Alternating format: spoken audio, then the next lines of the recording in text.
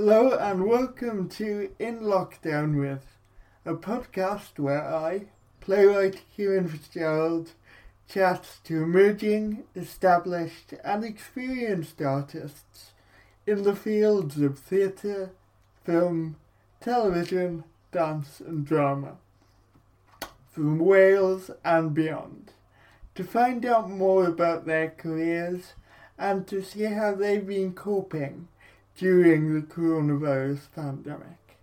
Expect laughs, gossip, and an insight into the careers of some of Wales's best-known creatives. If you enjoy this podcast, please like and subscribe on Apple Podcasts and Spotify. Thank you. Hello and welcome to the In Lockdown With podcast with me, Kieran Fitzgerald. Today my guest is Phoebe Kemp. Hi Phoebe, how are you? How are you doing? Hi Kieran, yeah, I'm doing okay. Got that 2020 feeling, but yeah, hanging in there. And are you still in lockdown now in England? Because we've come out of it. Yeah, so we've only just gone into it. Right. We went into it proper lockdown on Thursday. So we're kind of at the beginning of our 4-week lockdown. So we're supposed to come out on the 2nd of December, but I don't necessarily believe the government when they say stuff like that. So we'll see. And like, no offense, but I'm so glad that we've got a devolved government given way. Yeah. Throughout this whole crisis, I think we've just dealt with it better than the UK government. Yes, definitely. I think it feels like most places have dealt with it better than the UK government. Yes, unfortunately, but thanks for coming on. And the first thing I want to ask you is, how did you first get interested in theatre and the arts? So as a child, like when I was very small, I was really into dance. And that was kind of the thing that I did, all the different types of dance. And then when I got diagnosed with my Ehlers-Danlos syndrome, or it was something else at that time, but I was told I wasn't allowed to do anything high impact. Right. And obviously a lot of dance is jumping. So I had to stop all of that, and my mum signed me up for a drama club, and I just fell in love with it when I was about 8 years old, and then just kind of kept doing it. And I got to around sort of 15, 16, when there's an age where everybody kind of wants to be a ballerina or an actor or a footballer. When I got to 15, 16, and other people were kind of talking about like proper jobs, like wanting to be nurses or teachers or like scientists, and I was like, oh no, I still want to be an actor, and then realised that maybe this wasn't going to change. So I think that young kind of always been the thing I've wanted to do. But you kind of always saw it as something that you wanted to do in a professional context. It was always like, I'm going to be an actor. Yeah, just like, this is what I want to do. Wanted to apply for drama schools. It kind of just like nothing ever else occurred to me to do. So I did that. And in terms of access to art provision as a young person, did you face any barriers? Well, I didn't start using a wheelchair until I was in my second year of drama school, so I think that probably helped a lot with my access. I mean, I didn't really, like, I wonder whether now, if I had the option of doing dance with kind of a company that sort of specialises in dance for disabled people, like Candiku or something, that might have been an option for me to continue with that. But I kind of was like, just told you can't do high impact, and I was just like, oh, well, I can't do dance then. And there are certain, like, I couldn't do musical theatre, which I've always loved. And I think sort of at that age, I don't remember anything standing out, but I think also my awareness of kind of disability rights was sort of minimal. So I kind of very much felt it as like, oh, this is my thing that I have to manage, rather than asking for support. You didn't necessarily know about the social model at that point. No, not at all. It definitely was like, oh, this is a thing that is wrong with me, and I think I mostly kind of didn't want to talk about it as much as I could. Like I had to kind of say, oh, I can't sit in certain ways, or I can't run. But other than that, I didn't, even though I did have fatigue and pain, I didn't in any way ask for rest breaks or talk about that, because I just wasn't, I was still quite, I think, private about it. And you went to East 15, you went to drama school, and you studied a BA in world performance. I was wondering if you can talk a little bit about that course, because I haven't come across this world performance before. So what did it involve, and what was it like? And what was your experience at drama school like? So we were the first year of the course when I started, so that would have been 2008 to 2011 were the 3 years I studied. So I expect what the course is now is probably quite different to what it was then, because it sort of felt, there was a little bit of making it up as we went along. Essentially, it was kind of studying performance rather than from a purely Western perspective, studying it from a global perspective. So we had little bits of everything. So our head of course was a specialist in Jingju, which is a type of called Beijing opera. It's a type of sort of operatic theatre performance inspired by martial art.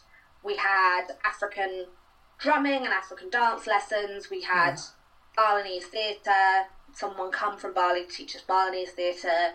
We studied theory written from people all over the world, and kind of sort of approached theatre from a different perspective, which I really liked, because of a lot of, especially within the East 15 tradition, is very about kind of naturalistic and method acting, whereas, and kind of about the actor's experience, whereas world performance, because so much of it is very, what's the word I'm looking for? Sort of non-realistic, kind of heightened theatre, also mask work and puppetry and stuff like that. It's about you're doing something to get a reaction from the audience, and it's really about really focusing on the point of the theatre is for what experience you give to the audience. That's what you should be trying to do, and you can use different things to get that. It's not necessarily about you feeling like, oh, I feel really sad, so that must have made the audience cry. Like, that isn't necessarily how theatre actually works. As my experience of the course was, it was very intense. And I was the first wheelchair user they'd ever had at East 15, and they didn't really know how to handle me, or handle accessibility.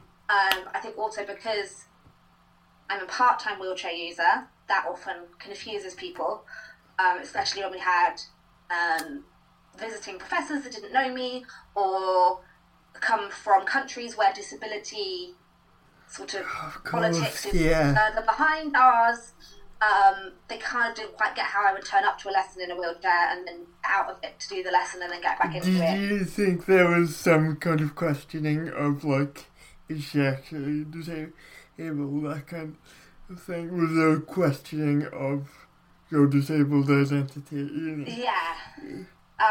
And then just like, I think institutions generally move very slow. So kind of the one thing I can kind of point to is, so we had timetabling, for example. So there were, I think I were about 13 studios for classes to happen in. 3 of which were inaccessible, 10 of which were fully accessible, and yet I continually got timetabled into the inaccessible studios. And it's just like, that in itself was like, why did they not? Surely you would, like, when you do the timetable, think, oh, who needs these accessibility? I did put that person first and then for everybody else under it. It was then on to me to keep having to go to the sort of disability liaison person and saying, this has happened again. And I think in my second year, I had to do reduced hours because of had kind of a significant flare up. So that's kind of where I was at with it. Sorry, what was I talking about? Yeah, so I had a flare up. So I was kind of on sort of reduced hours, and I think some of the teachers didn't really understand that, because there's also this culture in theatre that you have to work so hard until you die. If you're not working 25 hours a day, you're not working hard enough. Yeah, so I think there was a lot of that, and I think also I wasn't really aware of my it took me until my second year. I had a really bad period where I wasn't able to do very much, and I had to take time off, and was considering dropping out, and I actually eventually ended up owning the education whoever was under the education department at Grey Eye, who at that time was Rachel Bagshaw, who's a well-respected director now, and they kind of said to her, look, I'm not able to do what they want me to do. And I think I had in my head that if I had a condition that didn't have pain and fatigue, then it would be easier, but I didn't. And she was the first person to kind of say, no, you should be getting the same treatment as everybody else. Yeah. And that was like, wait, what? It was so revolutionary to me. Yeah. And it was kind of at that point where, and she went with me took me to go and see a Grey Eye production, and sort of gave me their handbook on working with disabled students. And it was the first time I was like, okay, I need to advocate for myself, but also I know that I should be getting more than I am. Yeah. And by my third year, a lot of what we were doing was creating our own work, which did mean I could create roles that fitted around what I could and couldn't do. Yeah. So one of them I used my wheelchair, another one I played a character that I could judge, so I was sat during the entire show anyway, because it was all set in a courtroom. But yeah, it was a battle. But I think in some ways that set me up for an industry where it's a battle as a disabled performer. And I was going to say, following on from that, having gone through that kind of battle, how was it for you after graduation trying to break into the industry, and what kind of challenges did you face?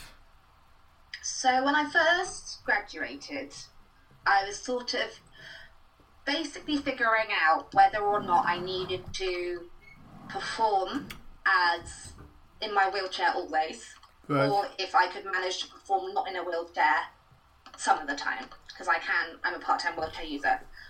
So my first role was not a wheelchair using role, which I could do, but it was only a very short run. And then when I started realising that a lot of roles are much longer, I'm like, if I want to do a 3-month tour or run of something, there's no way I could sustainably say I will be able to walk in this role every night. For a 2-week run, I can kind of do it and then just collapse afterwards, but that's actually not how a lot of things work. So I kind of was so the first year I was kind of figuring it out, and I did have conversations with a lot of people within the industry, kind of going, what are the is there possibilities for me to have an understudy on the days that I can't do it? And asking people, would you employ me as a wheelchair user? And I had a now retired but very well known director in Bristol point blank tell me I would not cast a wheelchair user in one of my plays, because that's not how it was done when they were written. How long ago were we talking? At that point in my career, I had just graduated. I just had this horrible experience at drama school with people telling me similar stuff. I was like, oh, okay then. I thought that was just how things were and always would be. And then I kind of ended up going down the route of starting to create my own work and networking, and then being seen and working with companies that are actively inclusive theatre companies. And creating your own work, starting to make your own work, did that come naturally to you? Was that something that you kind of enjoyed doing from the outset, or did you find it difficult? Well, the youth theatre I went to we devised theatre. It was a devising theatre, youth theatre, and a lot of my course was also devising. So something that kind of my first experience in theatre had been act rather than scripted work. Okay. Kind of the first sort of professional thing I worked on was actually with Michael Mark Bishop, who ran the youth group that I was in as a child, and I invited him to the first show I did after I graduated, and then we co-created Natural Diversions, which is a branch of the Natural Theatre Company who do street theatre, but Natural Diversions being kind of a branch of it that creates street theatre performance from a disability perspective. So that was kind of the first kind of creating my own work thing that I had, and that was a big thing on my, I guess, and I think for a lot of things, me getting into having other doors open, having the Natural Theatre Company on my CV really helped me to get into other roles. Yeah. So that was like the first thing I sort of created, and that was in a sort of, as a performer, but also as a producer head, and kind of the stuff is kind of created within the team, that sort of work. And that work is all improvised. Right. So you kind of come up with a concept in the rehearsal week, and then you go out and you just improvise stuff. Okay. So it wasn't at that point creating like a whole narrative or writing a full script, which is a very different thing. Yeah. But it was coming up with concepts Which that we thought were funny, but often also made a comment on disability. And then I suppose when you were performing it, you could develop it and change it and alter it depending on how it worked and the response you got. I mean, all theatre don't really know what it is until you have it in front of an audience. And this theatre as well, because it's kind of a co-production between you and the audience, you're interacting with them live. You're like, this thing made them laugh, so I'm going to try that again with somebody else, and you realise what lines get somebody laughing, and then you'll realise what things just didn't really work. When you try them out, you'll just be like, some things that seem really funny and great in the studio, you take them on the street and it just doesn't read in the same way. Yeah.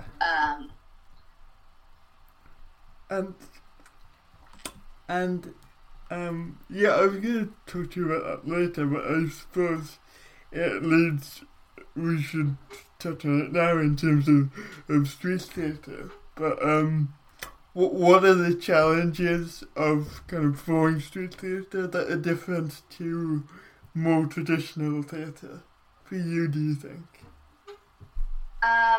So you're right there with the public. They are not people who have chosen to come and watch you. They are people who are doing something else, and then you're trying to grab their attention, which nowadays is quite hard because people are so bombarded with kind of people trying to ask them for money or to sign petitions and all that stuff. So you've got to try and see your way through all of that and get them to stay with you and engage with you, which means you have to be very, very quickly on it, and you have to stay in character. Like, it's not like often in theatre you are on and then you're off and then you're on and then you're off, so you have moments where you're not in character, whereas you're out for say 45 minutes, and you have to be in character that entire time. There's kind of a knack to kind of spotting where you think, that looks like a person who's a bit interested. Does they seem like they want to interact with you or not? You get better. The more you do it, you get better at kind of spotting somebody who definitely doesn't want to get involved versus someone who looks like they're up for it. Then there's the weather. So if you're paid to do it, unless it's sort of really awful, or if it's somewhere like when we perform in a festival and it's in a field and all the wheelchairs will get stuck because it's so muddy, you go out regardless. So you go out in, like, we have an act where we're cheap, so you to wear that, we have to wear all black underneath, and then like these really hot, fleecy warm costumes, and doing that at 30 degrees is like hard trying to stay. And then the other extreme of that is doing it in England, if you're doing a show in, sometimes you do outdoor theatre in December when it's cold and wet and rainy. So which I get, so the weather's a big part of it, and people. It's just like there's a lot of things you don't have control over. Yeah. Compared to a theatre where you have control of the space, and the audience have kind of a role that they know they're supposed to do. And does it affect your process when you're preparing a character? Yes, I think so, because it's not necessarily you don't tend to rehearse for as long, because actually what you need to do is try it out outside.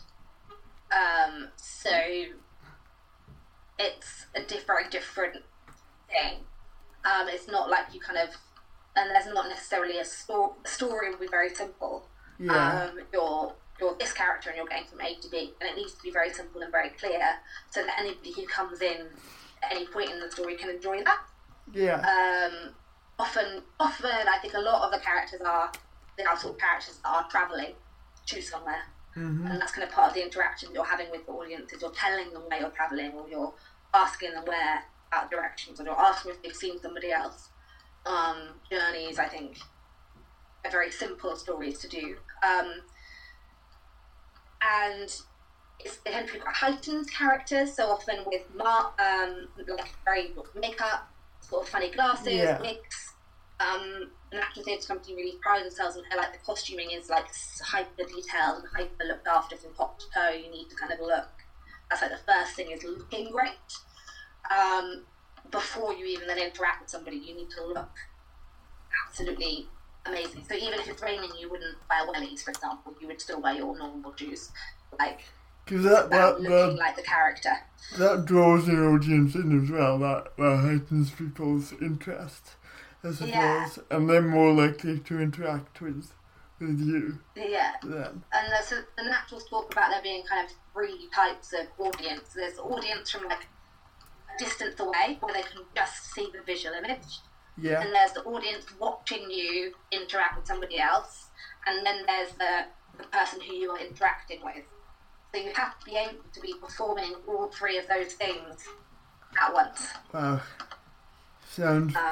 Sounds pretty full on. Yeah, it's amazing. I love it. It's really, really fun.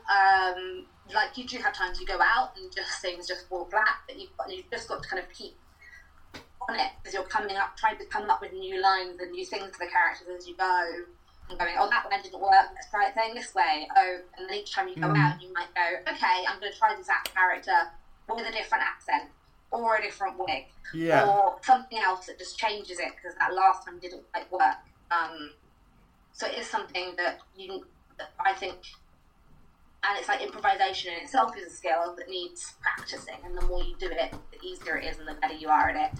But you have to be not scared to mess up in front of an audience, which I think is more different to kind of rehearsing a standard play where all the messing up happens before you go out. And it's not polished and it's not perfect, and you go out and it's, that opportunity to try things out, I guess, and see what works. Yeah, and you're reacting to other things all the time, kind of in the moment. I'm going to move on slightly. I'd like to talk about May, which was a solo show that you toured in 2017 and 2018 about Rosa May Billinghurst. Can you talk a little bit about creating the show and the process of researching, and what were the challenges of creating a solo show in particular, and what did you enjoy about that? Yeah, so actually we did also tour in 2019. That's probably my website being out of date. That's where I got it from. I need to go over all my things and update all my CVs and stuff. But so it kind of started by being, like, as a viewer, I love historical and like period dramas. But I've always kind of thought, oh, there's no disabled people in those stories. And then I heard an episode of something on Radio 4 where they talked about that actually a large amount of the population in history were disabled. And actually it makes sense if you think about all the things that we now have that we don't experience anymore, in terms of like something like clubfoot, like you would have had labour or in agriculture or in wars, so the amount of amputees we would have had. Yeah. Because people couldn't have afforded glasses, for example. Like, so there's so many things when you go, oh, actually, no, disabled people have always existed. We just don't tell those stories because they were probably not likely to have been taught to read and write. They wouldn't have been respected necessarily, so we don't have many of those stories. So I started by looking kind of in my local archives to see if I could find anything, and I went through lots of hospital records mainly, trying to see if there was anybody who I could find a name of where I could then track the rest of their story to see if I could find something. And apart from finding out that a lot of people died of tuberculosis, I didn't find out very much that was useful. So I actually gave it up, and I happened to be on tour with another show. And somebody shared in a Facebook group called Sisters of Frida, which is a sort of disability feminist group, a link about this woman called Rosemary Billinghurst from a cycling website, because she had this thing called a tricycle, which was kind of an early wheelchair. And it turned out that she was this really amazing suffragette, but at the time of her, when she was active in the movement, was really well recognised, kind of as a personal friend of the Pankhursts, wrote to the papers, was really, really well respected, but had kind of been lost to history. And I just suddenly went, this is her. And I just finished, I was just at the end of this Torah project, and I found out that the archive material of the article had come from to at the Women's Library at LSE in London. So I got a train ticket and just went down for a day and took photos of all the stuff, which was like 100 plus documents, and was like, okay, I'm going to start with this. And at that point I then applied for and got Arts Council funding for an initial research and development phase, where I worked with an archivist who kind of went through and basically transcribed all the documents into, because it's all written in kind of old-fashioned handwriting, which is quite hard to decipher, but into sort of documents. And I had 2 weeks where I basically got to pick 5 people that I wanted to work with, other actors, a designer, a writer-director I've worked with, and we kind of had 2 weeks in a room to kind of take all this material and work out, was there a play here? And I always had, I think I always wanted it to be a solo show. I think partly from a business perspective, that those financially work well.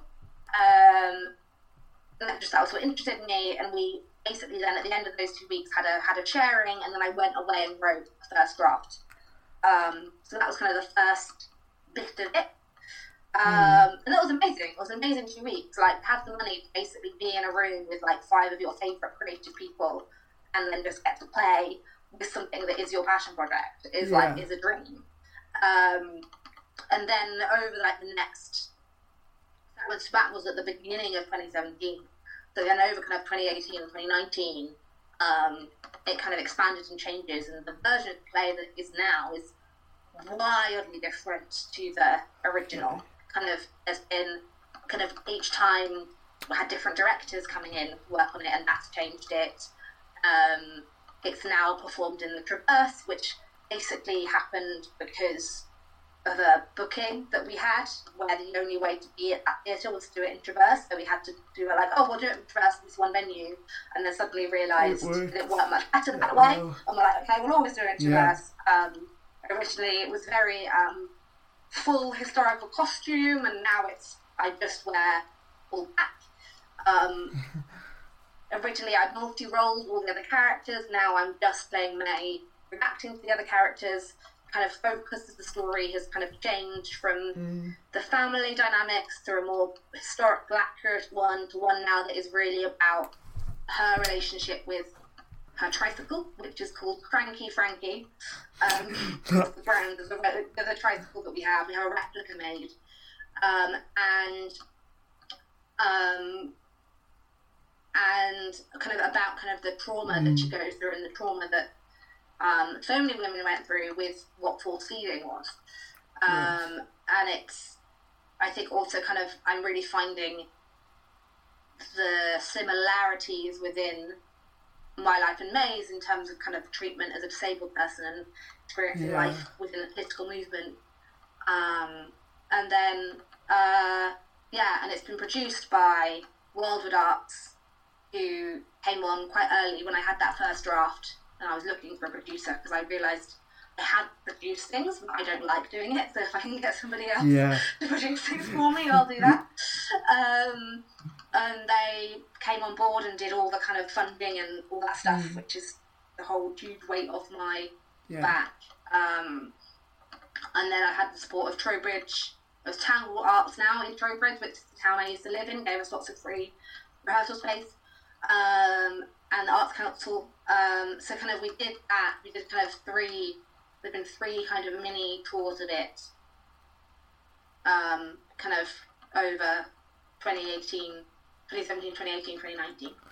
And in terms of being historically accurate, how conscious were you of being historically accurate, and how much kind of dramatic license did you use in the piece?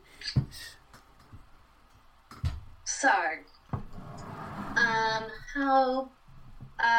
so we set it over a year in her life, which is the period up to where she was arrested and force-fed and then released from prison. Right. Which kind of was a dramatic year in her personal life, also a dramatic year in that activism of the movement.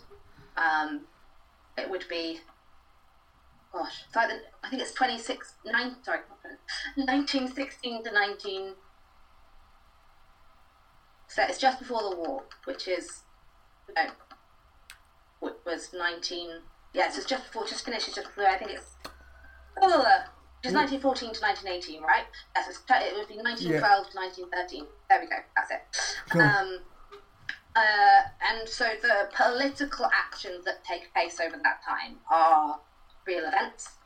Her father died during that time period, and that's kind of a key event in her personal life that we know happened.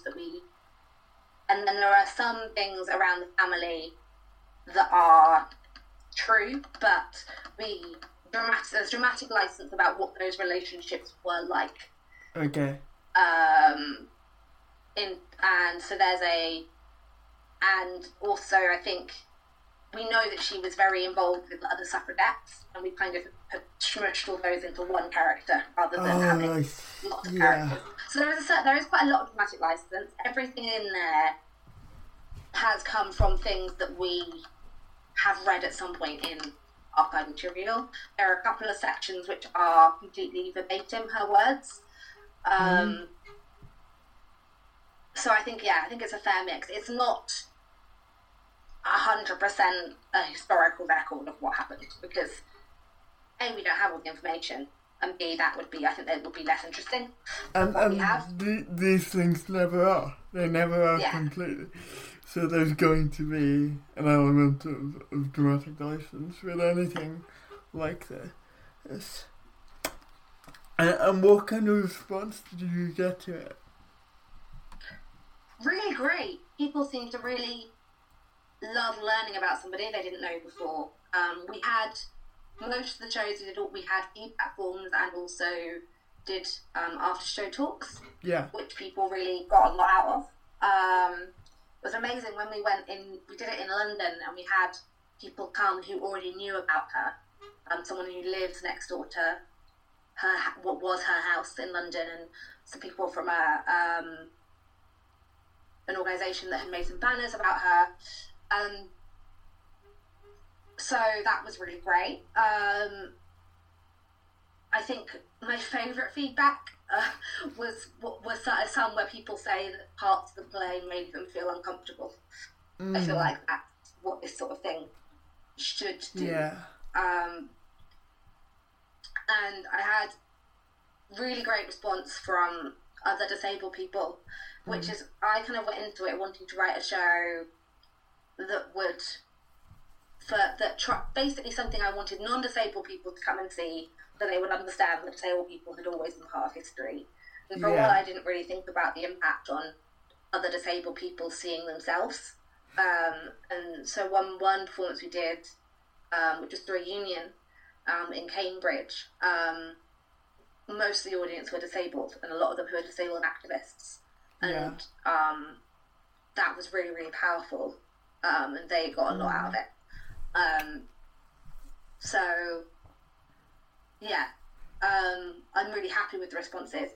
And I think we kind of stopped, and we decided kind of to put it on pause anyway at 2019, just because I'd done this sort of one same thing for a while, and I wanted kind of space to look at other creative opportunities. And obviously, this year has happened. I would love to kind of take it up to another level and have more people see it, and kind of get to we kind of have done quite a lot of sort of small venues and kind of self-hire venues, and it'd be nice to kind of go to more sort of bigger venues, bigger audiences. I'd love to take it to Edinburgh, but these are all things that kind of require a lot more money, and the company that I work with are kind of a small project-based company, and neither they or I are known outside of the region, so trying to get into new venues is tricky.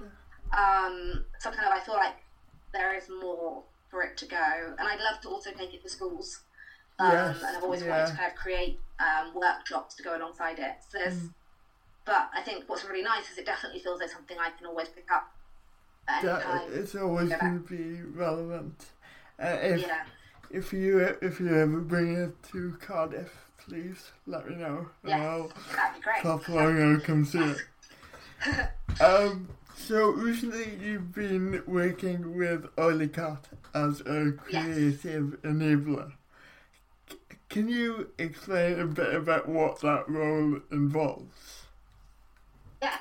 So there are different types of creative enablers. There are creative enablers for actors, and there are creative enablers for audience. And my role was as creative enabler for the audience.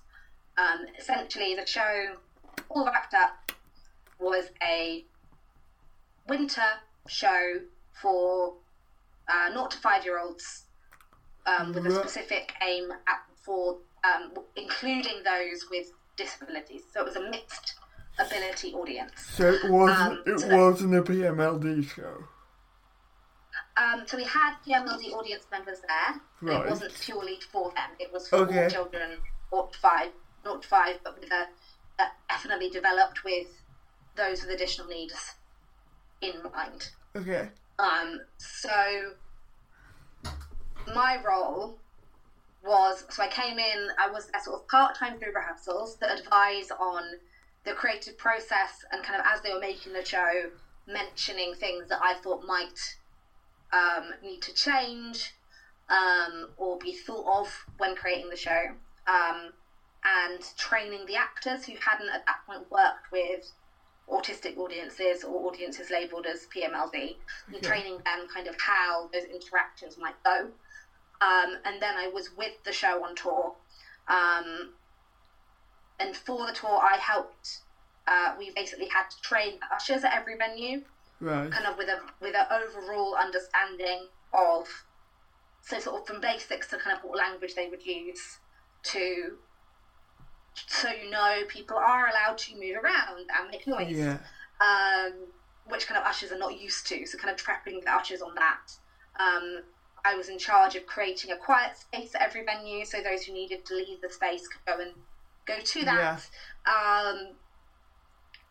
Sort of setting up outside the social stories and ear defenders and things that people could grab if they needed to. During the show. For people who don't know, could you briefly unpack that term, social stories? So a social story is, so they're designed for people who may find things happening within theatre, not knowing what's happening, stressful, essentially. So it tells you what is going to happen during the show. So there'll be pictures of the actors and of any kind of key props, and it'll tell you. So in our one, it was sort of saying some bits of the show are going to be very dark, some bits will be light. There'll be this section with with these lights, and you'll meet this character, and there'll be some music, and then you will meet this character, and there'll be a dragon puppet. So it kind of tells you with images and very simple language what is going to happen during the show. Right. We also had a shorter version, which was kind of just on like a strip of, rather than a book, it was kind of 5 images on a bit of sort of laminated card. So they were kind of even simpler versions, so that they could take in with them and go, this is where we are, this is the next bit. So basically, I think they were kind of designed specifically with autistic people in mind, but for anybody who might be anxious about about not knowing what is going to happen during a show. Ear defenders, for those who don't know, are basically like headphones that aren't attached to anything. So for people who get sensory overload from noise, they can have them over their ears, which just dampens everything. And then we also had sunglasses for those who needed it for the light. And then during the show, I basically had a whole bag full of these things, plus different bits of sensory toys that I would give to children that were struggling, either through during the show, there are a couple of bits where I was performing or holding bits of sellotape. It was all made of paper and sellotape, wrapping paper and sellotape and bubble wrap. And so I had in my bag bits of bubble wrap and stuff like that. So if somebody was being distressed, often they could be like, "Oh, a distraction thing." And also kind of managing. There were different kind of places. It wasn't kind of a normal kind of audience sits in one place and the performance happens in another place. It was kind of sort of semi in the round. And we had these boxes that vibrated with the music. So one of the things we do is prioritise those boxes for those who were visually impaired or had other sensory impairments. So that was part of my role, was making sure that those who needed that extra sensory input got those spaces. There was a role of safety, because there were a couple of moments where things came down from the ceiling, so making sure there wasn't anybody running around during those periods. Reassuring parents that they could talk, that their children could make noise even, if they needed to, reassuring them that they could move around if they needed to.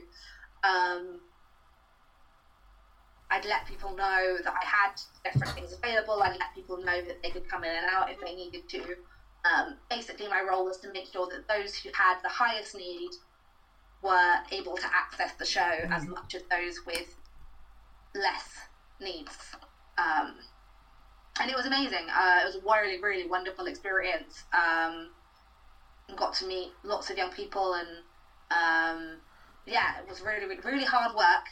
Long days. It was a long tour, but really wonderful project. And Oily Cart are an amazing company to work with, and they were absolutely brilliant on all my access needs.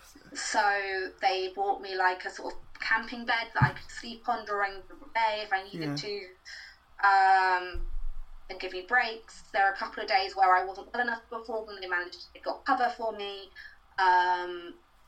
During rehearsals, I did shorter days than other people.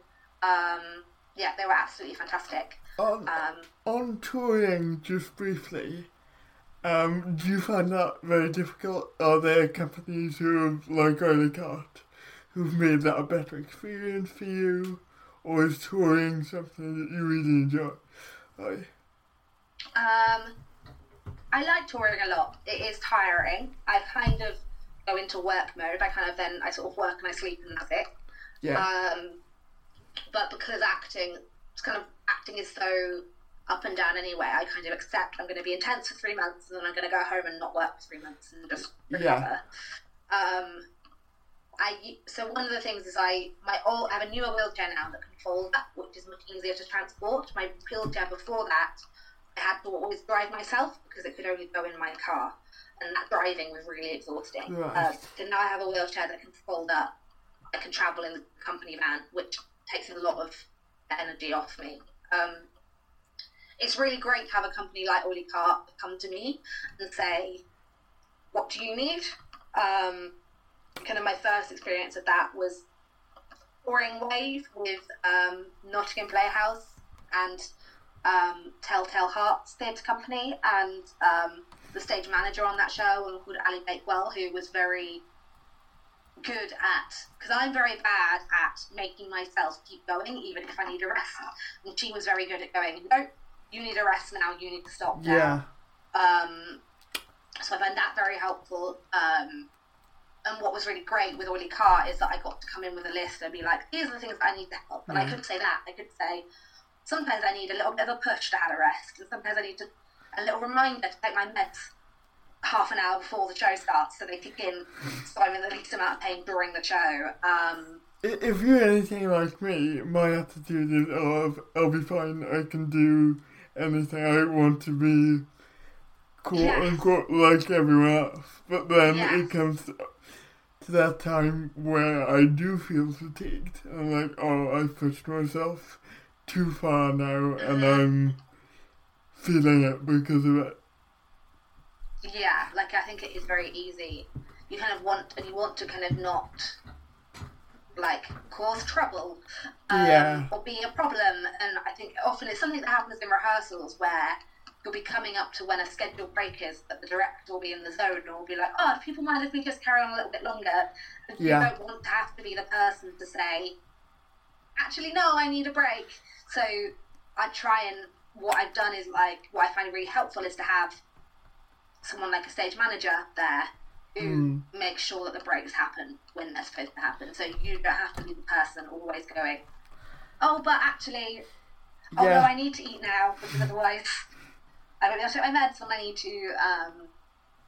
And it makes such a difference, and it was so wonderful, especially kind of as my role was coming in as an access person. It also gave me a position to be able to, if I felt anybody in the creative team was misusing language, I was able to flag that up. And that was kind of part of why I was there and being paid for, rather than being an actor who's then expected to also do access stuff. Like, I was there for access reasons, which gave me the freedom to kind of go, I can speak up.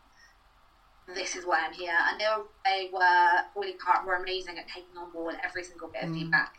They're a wonderful company to work for, like, both creatively and from a kind of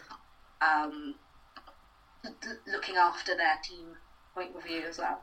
Do you think if it was a more quote-unquote mainstream company, that would have been the case? Do you think those things would be in place for you? I think less likely. I mean, I've never had much sort of mainstream work, as it were, other than kind of some stuff that sort of is because it's regional. And it's when I've kind of built up relationships with the directors, and it's sort of smaller scale. I think the larger scale stuff, especially the commercial stuff, I expect it's much harder. I think especially people are starting to get better about understanding, like, wheelchair access or needing a BSL interpreter. I think things like fatigue and pain management are still way outside of what most producers and directors consider accepting. The idea that you might need later call times, or you might need to rest between shows, I think that is still seen as very alien to a lot of people. That's actually such a huge amount of people who are disabled. A large amount of impairments come with fatigue. If not also pain. I think adapting to that is seen as, because again, we have this view of the industry that, like, the only reason you don't show up is if you're dead, and even if you have to give 3 days notice, was something we were told constantly through drama school. Like, you should sacrifice everything, including your health, for your work. I don't believe that, and I think that is a structural change in our industry that needs to happen. And so this kind of follows on, but since 2013 you've been a councillor on Equity to Deaf and Disabled Members Committee. What's that role involve, and what successes have you had while you've been in that role?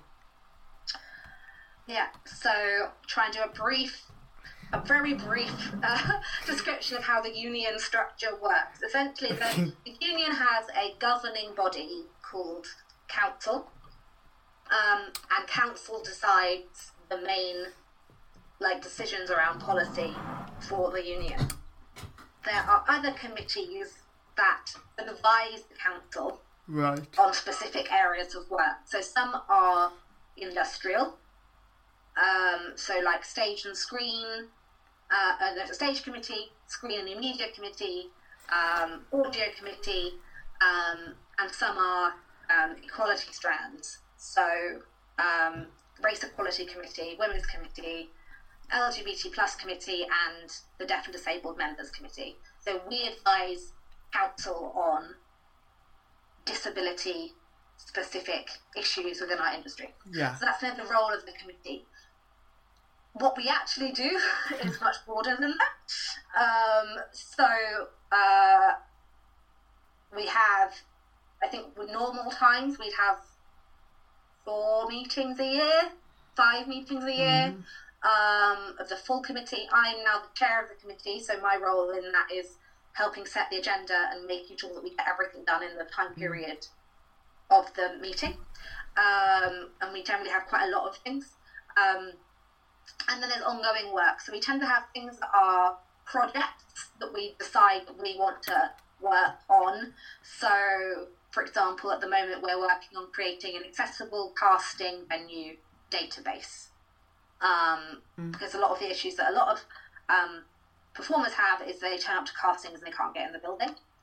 And that's like a first physical barrier that lots of performers have. So we're basically trying to create with a working party with people in the industry to create a database so somebody doing a casting can go, where are there wheelchair accessible venues in London or Manchester or whatever. So that's like a project that we decided we wanted to do.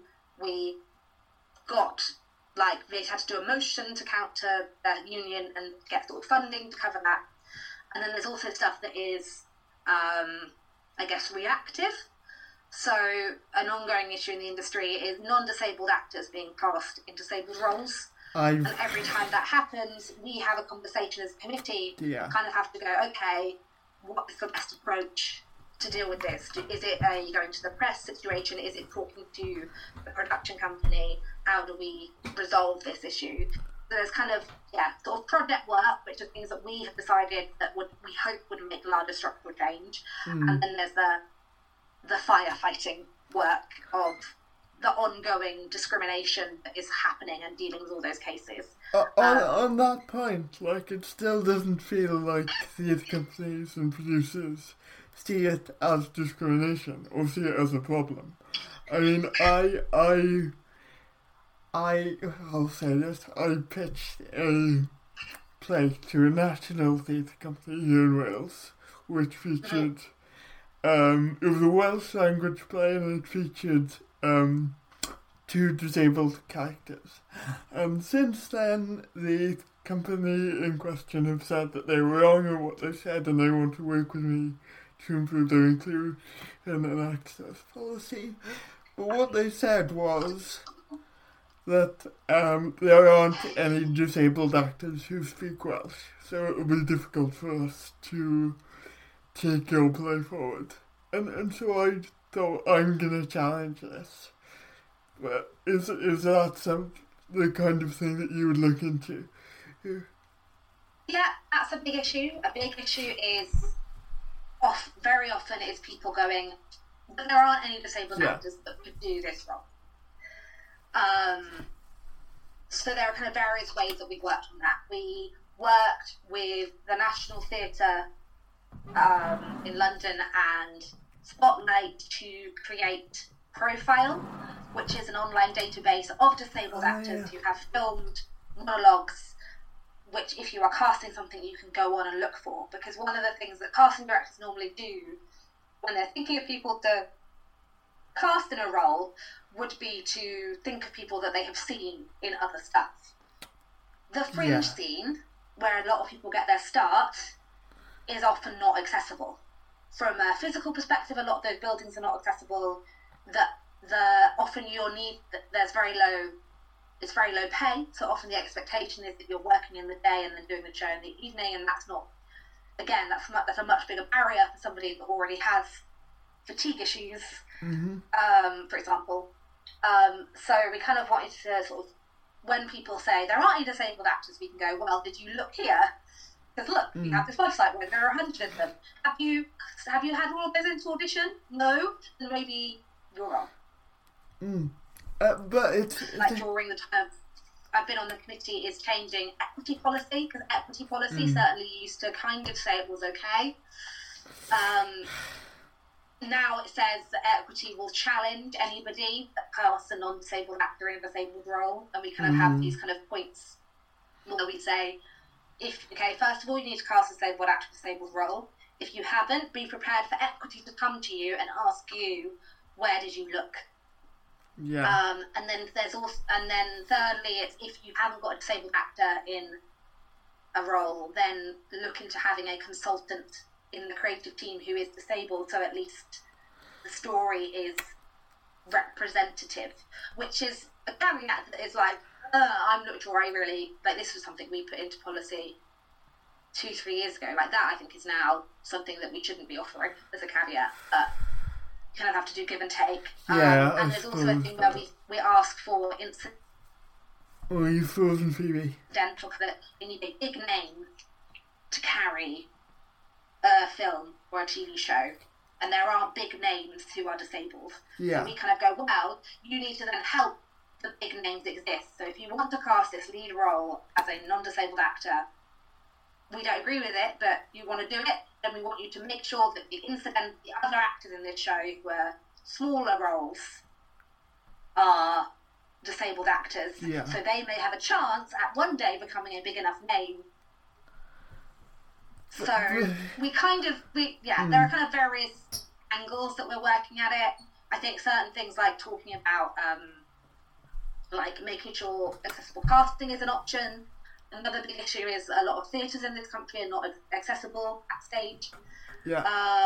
Finance is a big issue, so trying to make sure that more and more of our equity members and also employers know about access to work. Yeah. So because people often just go, it's too expensive. And I think, like, I want to say that things are tentatively getting better. Like, certainly more and more people that I talk to who aren't disabled agree that non-disabled actors playing disabled roles is bad. Yeah, and I don't think that was the case 10 years ago necessarily. No. So I think that I feel like things are maybe starting to shift. It's very slow. It's very frustrating. You have a lot of the same conversations again and again and again. And I think there is a big risk. There's a big fear, not just within my strand of the equality committees, but across the board, that coronavirus is going to cause us a huge step back. That was going to be my next question. How do you think that's going to affect deaf and disabled artists, especially those who are kind of just starting out? So, a huge amount of disabled people, and therefore disabled members of our union, have been shielding and will be having to shield until there is a vaccine. So even though there are, obviously not right now because of lockdown, but even though we were seeing parts of the industry reopen, those people who are shielding are completely locked out of those things. And I'm really worried that our industry is so based on kind of who you've recently seen on a screen. Yeah. There's worry that those people will be forgotten about. There are lots of we know that discrimination happens once you've left the casting room. We know that people go, can we do it? Da, da, da, da. I worry that people will start saying, but if there is coronavirus, if there's another pandemic, we can't use this person. There's also the stuff around people, like when people are talking about solutions to the industry, there's this idea of creating sort of cast bubbles, which excludes people who, if they are either a carer, have care responsibilities, or have external caring needs that need to come in. I think for mental health, it could be really bad to be stuck with just the people that you're working with. So again, I think that's potentially very negative on our members. for those, I feel really bad for people who are just starting out, because you kind of have 1 year where you're, certainly if you're a graduate, you have 1 year where you're the new thing, and people have missed that. And I think we know that things like insurance and it being more expensive are already used against disabled people and against people who are older and against people with caring responsibilities and against people of colour. And I think it is a real fear that this is another excuse that people will use. Yeah. What I think is positive is that I've been really involved with equity over lockdown, because I've not been working. I've been able to put a lot of energy into activism stuff, and these are conversations that are happening across the whole industry and across the whole union, including people who aren't in any of those particular marginalised groups. Everybody is worried, and I think there's been a sea change in what more people wanting equality. I also think our new General Secretary really has equality at the forefront and in the centre of the work that he's wanting to do. And I think there is equity is really wanting to try to keep making sure that people aren't breaking the law. Because it is breaking the law, and I think that's what a lot of people don't realise is discrimination is illegal. So, and what we're trying to get to do is make people report what if discrimination is happening. That's the thing. Because that's the only way that if we can deal with individual cases, essentially, is if you contact equity, then equity can then look at kind of dealing with that. But we need people to report it happening when it's happening, so equity can come in and tell people that it's not okay. I think, it's difficult. Like, for me, I think if I was a victim of ableism from a particular company, I would kind of be tempted to just think, oh, well, I just won't work with that company then, or like, there's plenty of other companies I could work with, rather than actually challenging that. But I suppose it is really important that disabled people challenge those ableist groups. And everybody challenge it, allies challenge it if they see it. I think because our industry is so oversubscribed, and it's so based on reputation, and there's this idea that you don't want to be seen as a troublemaker, that people don't want to stick their head up above the parapet and go and point something out, because people are genuinely and from a valid perspective, afraid that it's going to lose them work. But I think you kind of have to try, for me, it's trying to see it from a collectivist experience. I'm pretty sure that as a very active, outspoken person on disability equality, I probably have lost jobs because of that. There probably are people that don't want to work with me because of that. For me, that's kind of why I've gone down the route of working, creating my own work. And I'm kind of a political person anyway. And so I'm kind of willing to do that. I wasn't at the beginning of my career. I think it's hard when you're first starting out. But I think one of the biggest issues in our industry is the sort of there's so much exploitation in our industry, and not enough of us are arguing against it. Consistently, because we're scared, and we need to kind of take we are the means of production, it can't work without us. And take ownership of that. People need to know if certain companies are always casting it only white casts, or are being discriminative. People need to know about that, and you need to, is it about, or they'll lose advertising and they'll change the way they work. Is it about training as well, though? Is it a lot about training? And is it about giving these companies the training so they acknowledge the problems that they've had historically?